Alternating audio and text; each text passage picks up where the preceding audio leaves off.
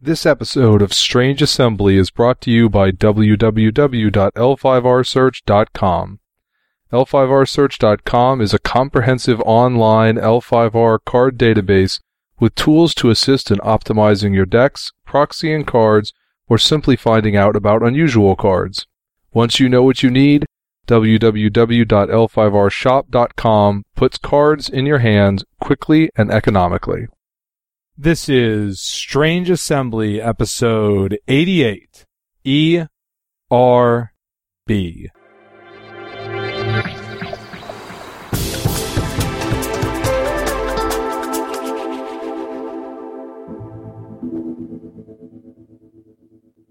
Well, Strange Assembly fans, we are back with another L5R only episode and with another guest appearance by Brian Reese, the lead designer of the Legend of the Five Rings CCG. Hey, Brian.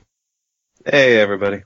Thanks for coming back on the show. Now, it will not surprise any of our audience to know that the primary topic for today is going to be Ivory Edition and some of the rules changes and card templating changes that have been in the recent designer diaries. But the first thing I wanted to ask, I'll ask you about this, Brian, although it's somewhat in Briscoe's territory. Did you guys think that there was any realistic chance that, one clan was going to end up coughing up 2/3 of the locations lost in Kote season?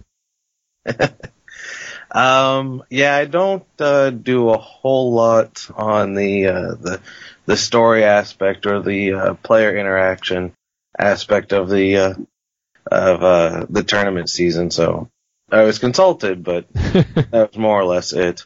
Certainly, obviously, we never expect, 2/3 of locations to be to belong to one clan, but okay. Well, now I just have to get Briscoe on here at some point and ask him a pointless question because I'm pretty sure the answer is no. This isn't really what we wanted, but you can't really change the rules in the middle of the game.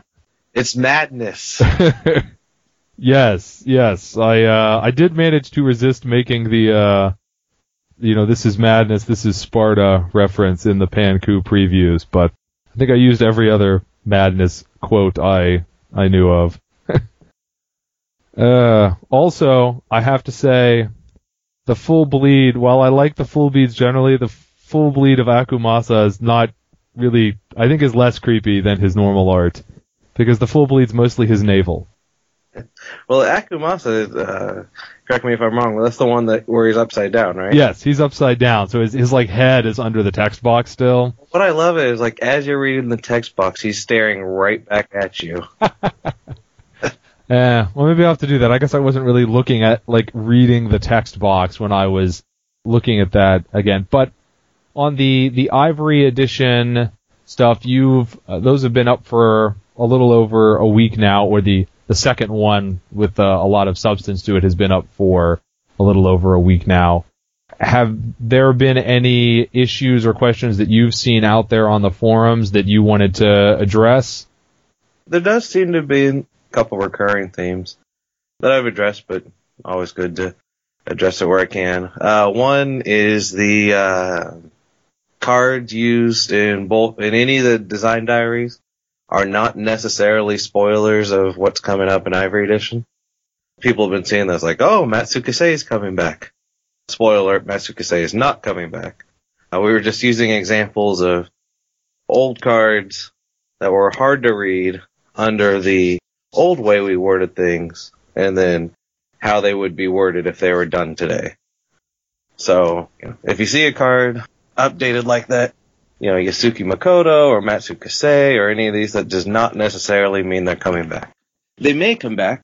Matsukase is not coming back. But these cards may come back, but this isn't a guarantee. The other thing that I've noticed crop up every once in a while is people seem to be under the impression that the complexity is being taken out of L5R. And I think they're using the wrong word here. When they say complexity, what they really mean is complication. Because we're not taking any of the complexity or any of the depth out of the game, but we're trying to remove as much complication as humanly possible. And those are two very similar but very different words. So I think it's important that people understand that difference there. Yeah, I have to say, regardless of what someone means by it precisely, but if what you're looking for in a card game is, arcane timing questions that no one understands outside of the rules team and that are now going to be gone, I don't miss that, whatever label you put on it. Like, good riddance, goodbye. Oh yeah, I mean the change from reactions to interrupts and engage, I guess, but really to interrupt is going to be huge. They've been playing with it for a while, and it just makes, when you've got one timing window, it makes things so much easier.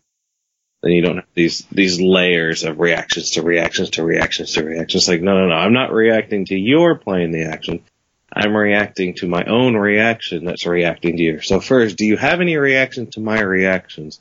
No? Okay, now we go back to the actual action. Now do you have any more reactions to mine? I have another reaction. Yes. Well, not just I have a reaction to your action, but I have a reaction to the targeting of your action, or the paying of costs on your action, or, one part of the resolution of your action, or another part of the resolution of your action. It seems like you don't really lose, you lose almost nothing, if not nothing, in switching the timing points. You just have to phrase the cards a little differently. Yeah, we lose so little. It's remarkable. There's a few things that you can't do anymore, but it's nothing that's that important. And as you're saying, it just makes things so much easier. The removal of costs down to just those two costs, there seemed to have been some confusion. I think maybe the second video cleared it up, but I was noticing some confusion after the first one that people thought that we were just going to go back to the old style where we didn't have the colon breaking up the cost. And I think that's probably cleared up now. But just to make sure the colon still breaks up the cost, we're just moving down to only two costs. A cost can't be whatever we decide to write on a card. And that helps a lot too.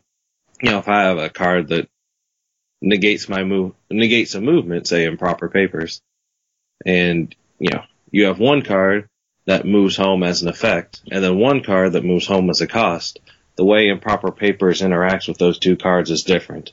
Because Improper Papers only stops movement from effects. Actually, I think it does. Most of those do. So, you can't stop the one that has the move home from the cost, like Wall of Honor, but you can stop the one that moves home from the effects, like the Favor or whatever. So it's, all of that gone. And it makes it so much easier to play.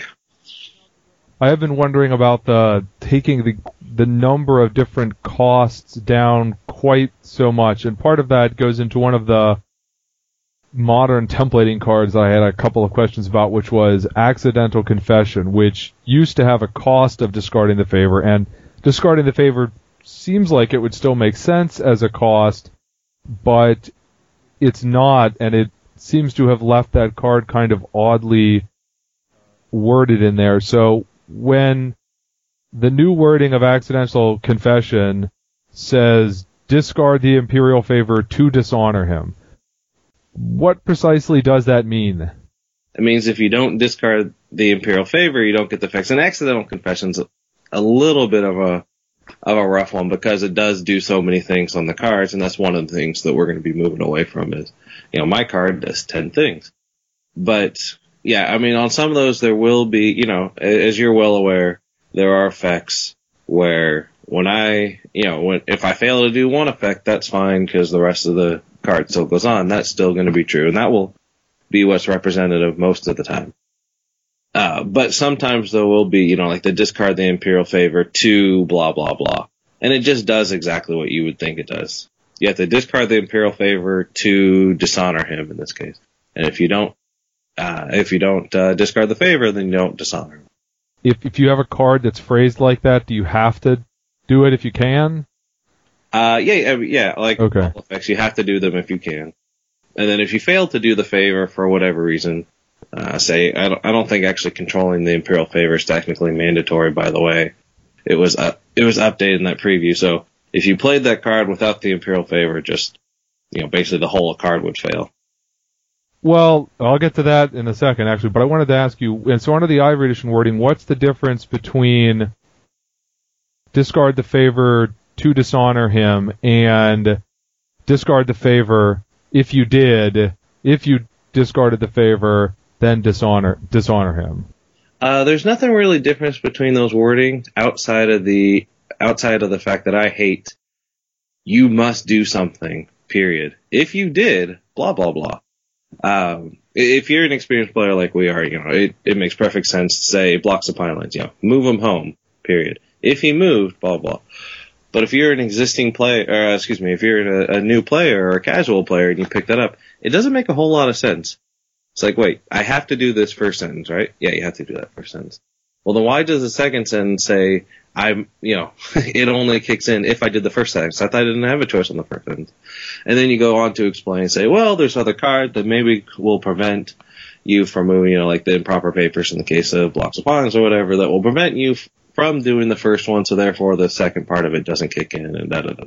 So everywhere I can, or everywhere we can, I should say, we've been focusing on removing the you must do X. If you did X, blah, blah, blah. And finding new ways to put that just isn't so confusing and iJar. We're basically trying to avoid people doing double takes on cards. Or after reading cards saying, wait, what? Right? We're just trying to avoid that level of confusion.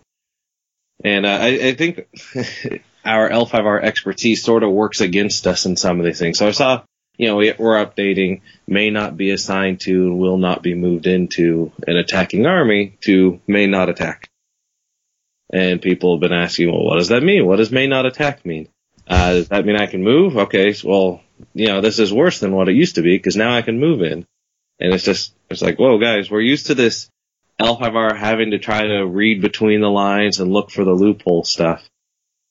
But really, this is just going to common sense. What does may not attack mean? Well, it means he can't attack. Okay. That's the whole thing. You can't, if you ask him, can you assign? Well, is he assigned to attack? If yes, he can't do that. Is he moving to an attack? If yes, he can't do that.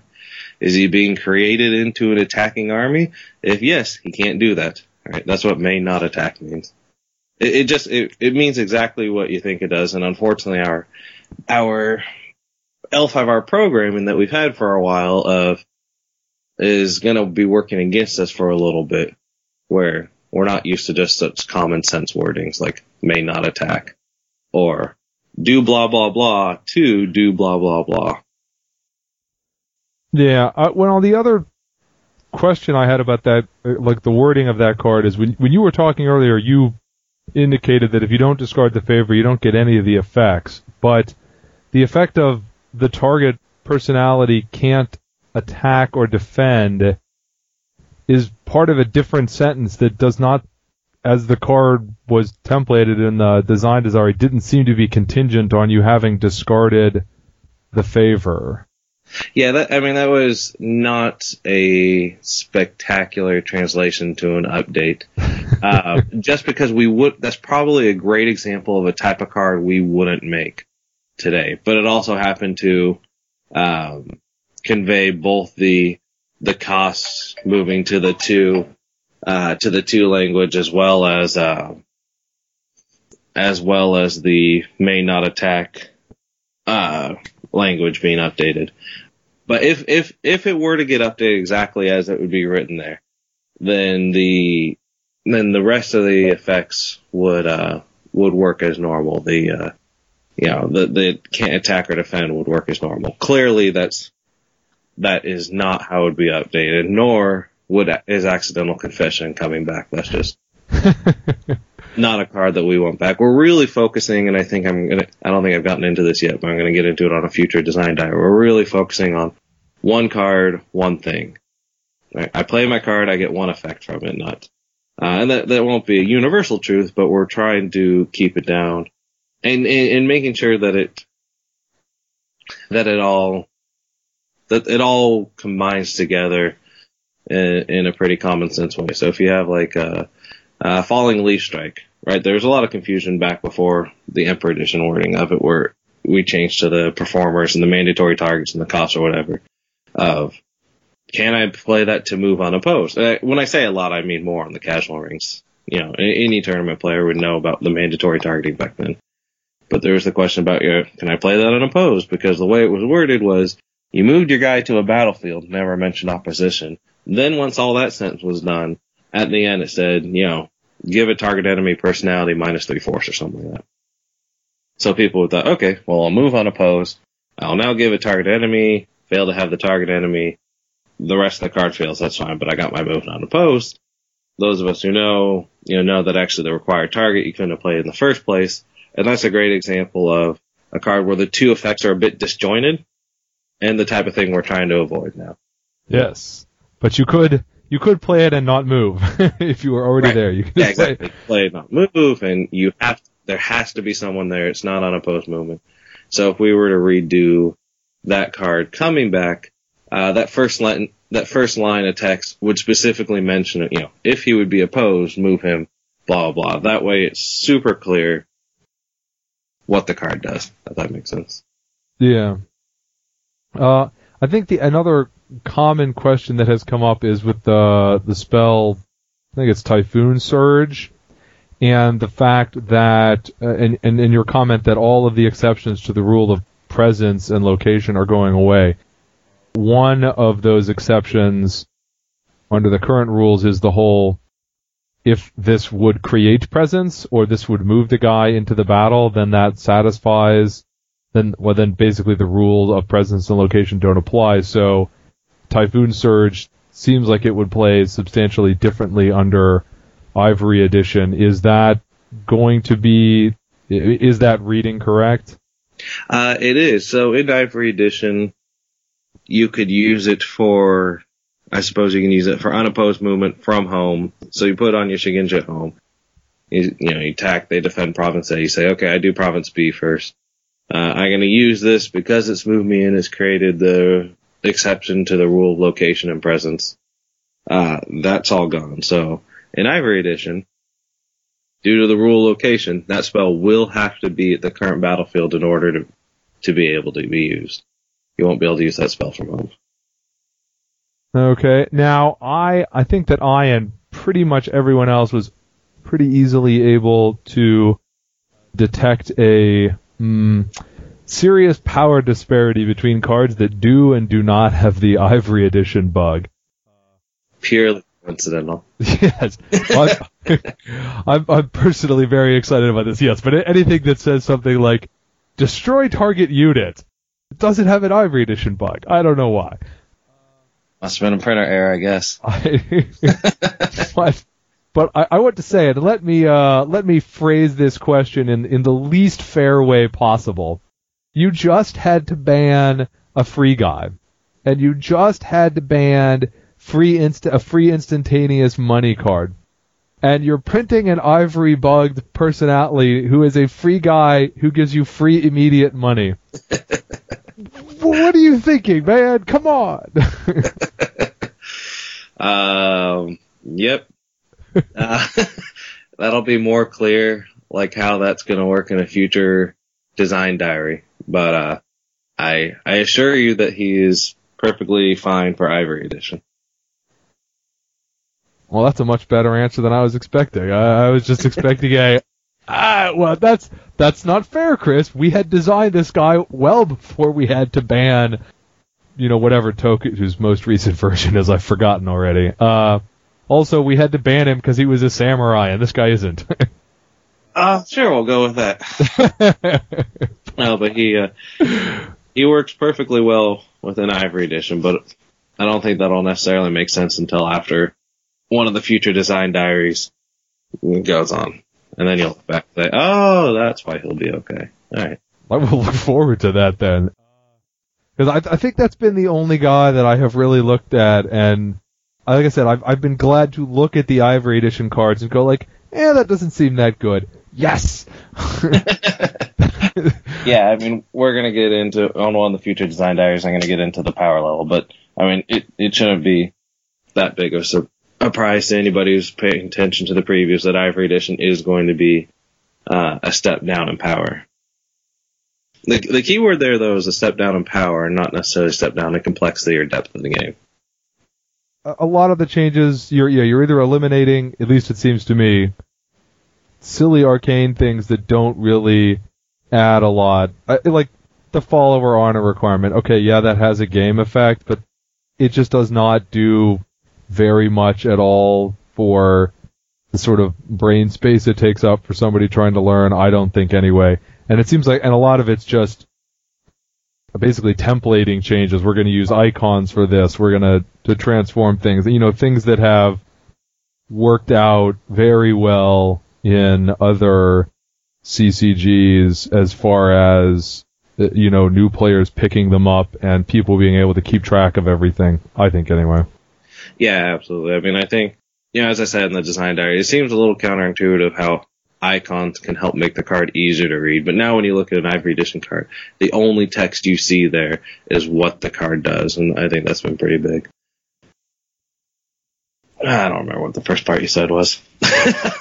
Oh, it was about going back to the timing things and the followers, just the arcane. Oh, those seem to be the two main.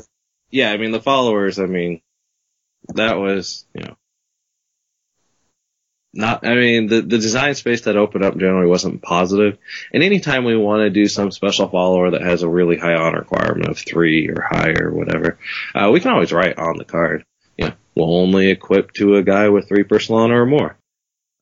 You know, we don't use that space very often. It's generally just more printing, a way to print a downside on a card rather than any positive value. And I mean, to be honest, not that we would get rid of honor requirements and personal honor from personalities, but you know, they create a similar situation, but that has a lot more flavor and that's worth keeping. Yeah. Speaking of putting things on cards that only create downside, I randomly speculated on our previews that, wow, if you look at this Madness guy, he's got an ability that's awful close to just give a guy with a Madness token Brash.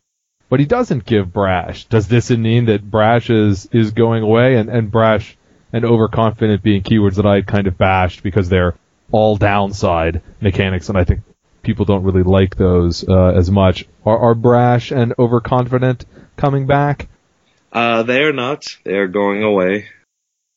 I think they might have given the keyword things a bit of a bad rep when we first started introducing them, because I don't know if they're necessarily the first keywords, but they're definitely among the first keywords. And actually, I still don't mind them specifically.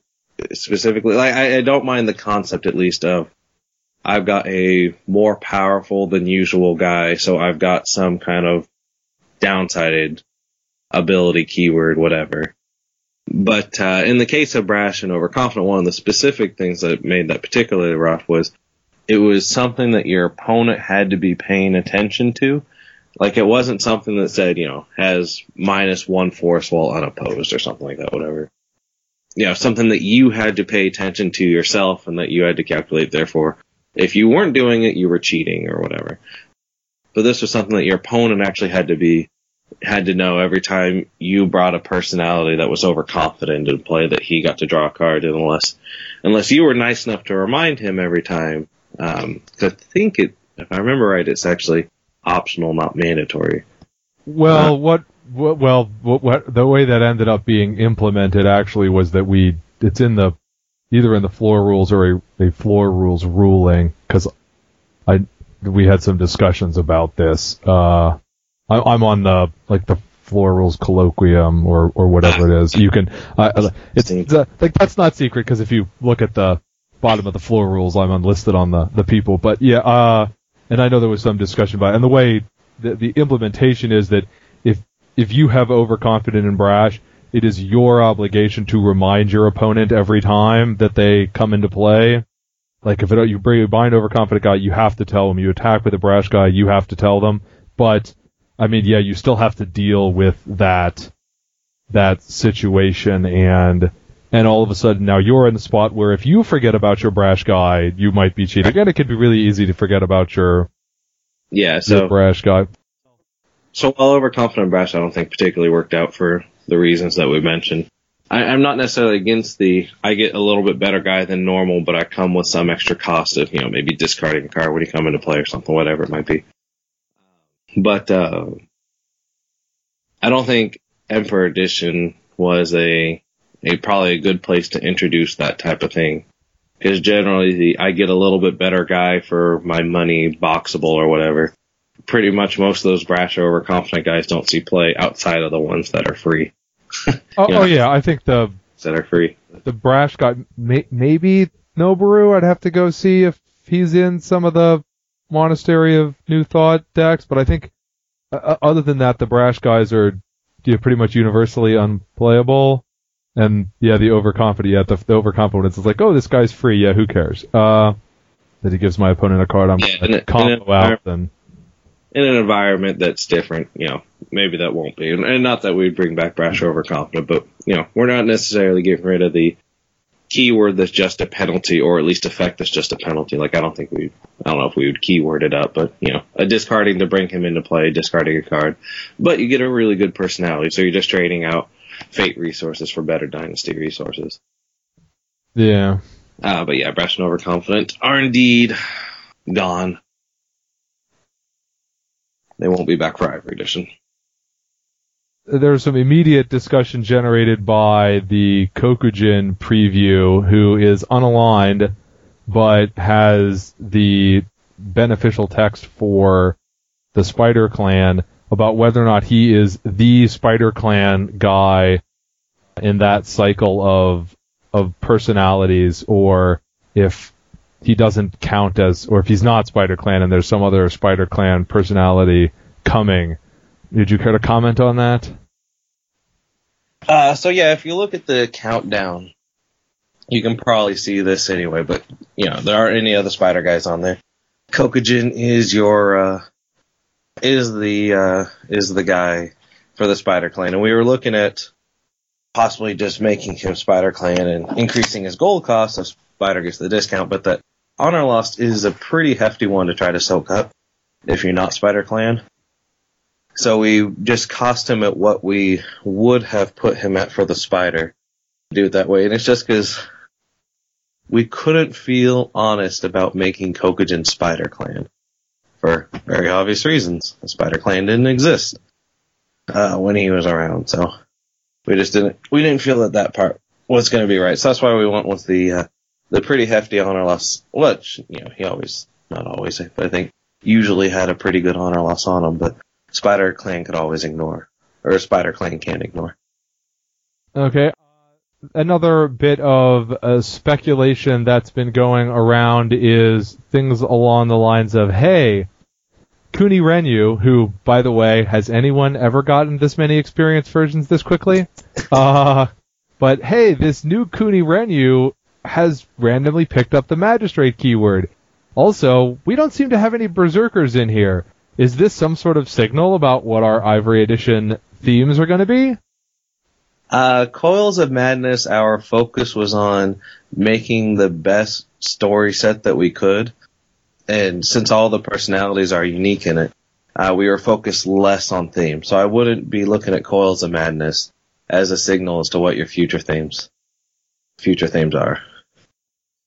Now, a future focused question I have that's sort of a theme is that it seems like there's an awful lot of Coils of Madness that is, well, I don't know if an awful lot is right, but there's a substantial chunk of Coils of Madness that is dedicated to the Madness deck, right? You've got, it looks like there's several unaligned guys that are fallen. It looks like each clan has a non-unique and a unique fallen guy or something like that don't look like they'd really play nice for that clan. They're really, especially, they sometimes they're just, it seems like, for the Madness deck. But the Stronghold is not Ivory legal, which is, normal for pre-base set Strongholds, but is there going to be an Ivory legal Pan-Ku Stronghold for these guys to play out of, or is this sort of your one shot to get to play the Fallen deck? That will be up to the players, actually, and there'll be more explanations about that, but at Gen Con, the players will be in a position where they get to determine whether Pan-Ku or Fudo will be in Ivory Edition. So, one of the two, but not both, will be back. Interesting. Before we get too far off this subject, one thing I wanted to get out there in advance, because I know that there will probably be some upset players, but when the Scorpion previews come out, they might notice that Scorpion has one less personality than everyone else. Also, you'll notice that it's their minor clan guy, which Scorpion chose to punt at the World Championships in Barcelona. Yep. So by the time Barcelona rolled around, Coils of Madness was pretty close to being to the printer. So when they decided to punt, we couldn't just come and make up a personality and get them in instantly. So they will be down one personality here, which will be made up in a future expansion. But just to get out ahead of that one. It's almost like you think that L5R players complain about things in a clan-aligned way. Why would you think that? I don't understand. You know what? It's the internet. I'm not sure that there's anything unique to us that you don't see, in Magic or whatever. Outside, I mean, obviously you get a much larger attachment to the clans than, say you get in Magic to the colors. Which certainly does add a force multiplier to the passion at which people... No good blue creatures in this set. I'm quitting. Yeah. Or in the story, the blue creatures aren't doing as well as the green creatures. Yes, it's unfair that Jace always gets the most broken Planeswalker. Clearly, favoritism on the part of Mark Rosewater. Yes, exactly. Mark Rosewater was always a blue player. We know his bias.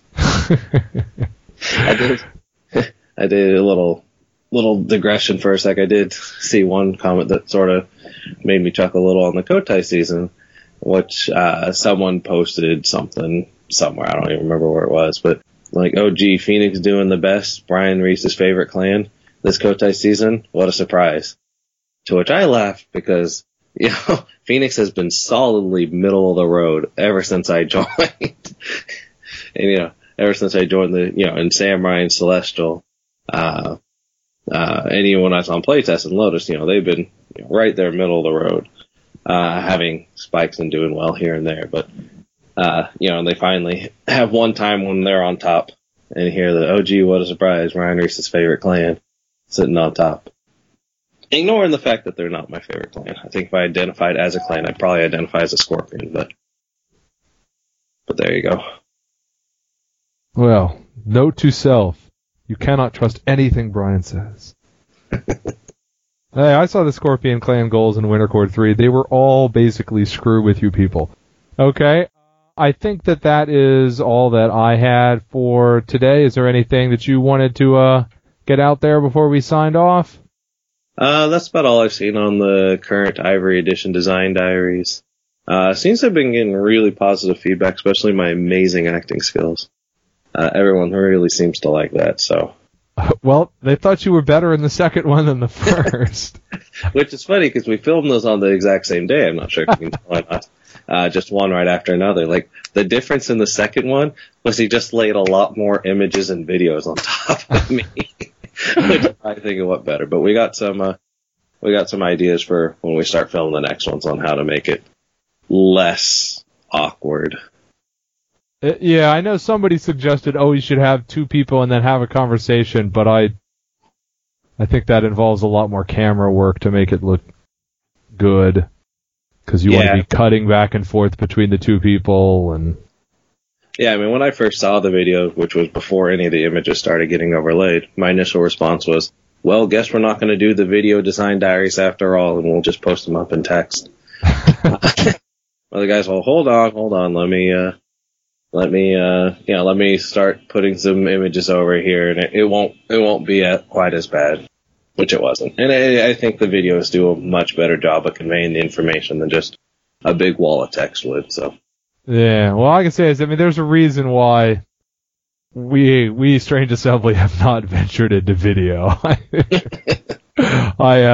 It's a lot easier just to record the audio of something and not have to worry about, focus or resolution or, hey, heck, people would probably want high res in the video, whereas for this we used to get complaints that the that the audio quality was basically the audio resolution was too high, so the files were too big.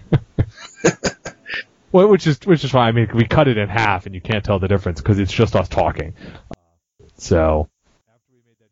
Awesome. Well, thank you for having me once again. Okay. Well, thanks for coming on, Brian.